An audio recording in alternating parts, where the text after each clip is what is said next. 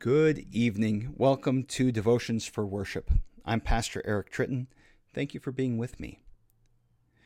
Our devotion begins with words of comfort from Isaiah 32, where we are reminded that God is like a hiding place from the wind, like a shelter from the storm, like streams of water in a dry place, and like the shade of a great rock in a weary land. We pray. Lighten our darkness, O Lord, and by your great mercy defend us from all perils and dangers of this night. Forgive us for the sins we have committed this day, those we know and those which we are unaware of.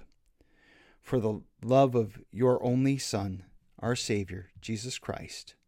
Amen. Our catechism reflection this evening is on the fifth commandment. The fifth commandment says, "You shall not murder." What does this mean? We should fear and love God so that we do not hurt or harm our neighbor in his body, but help and support him in every physical need.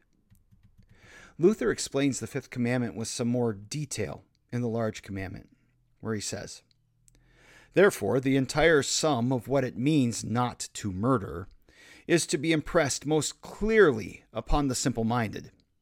In the first place, we must harm no one, either with our hand or by deed.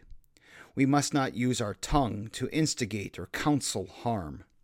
We must neither use nor agree to use any means or methods by which another person may be injured. Finally, the heart must not be ill-disposed toward anyone, or with another person ill in anger, or do another person ill with anger and hatred.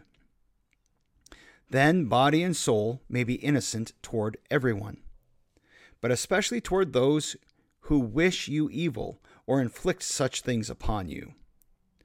For to do evil to someone who wishes you good and does you good is not human, but devilish. Second, a person who does evil to his neighbor is not the only one guilty under this commandment.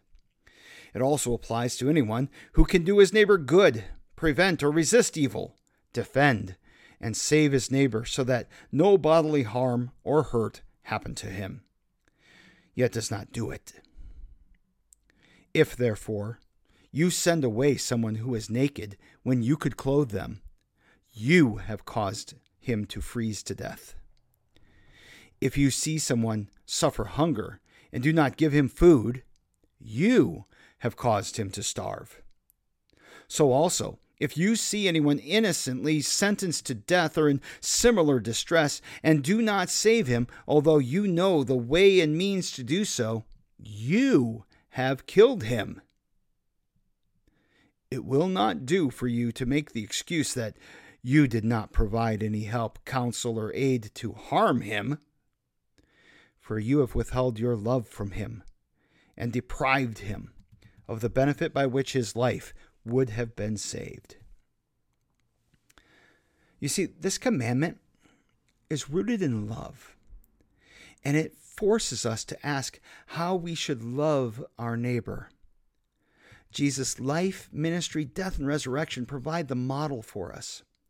But even more than that, they provide us with God's mercy, forgiveness, and new life to live as God's beloved children, loving Him and one another for Christ's sake. Please join me in praying the Lord's Prayer. Our Father, who art in heaven, hallowed be thy name. Thy kingdom come, thy will be done, on earth as it is in heaven. Give us this day our daily bread, and forgive us our trespasses, as we forgive those who trespass against us. And lead us not into temptation, but deliver us from evil. For thine is the kingdom, and the power, and the glory, forever and ever. Amen. The grace of our Lord Jesus Christ, and the love of God, and the fellowship of the Holy Spirit be with you all. Thank you so much for being with me this evening. May God bless you and give you restful, peaceful sleep. And I hope that when you wake up in the morning, you'll join me for a morning devotion.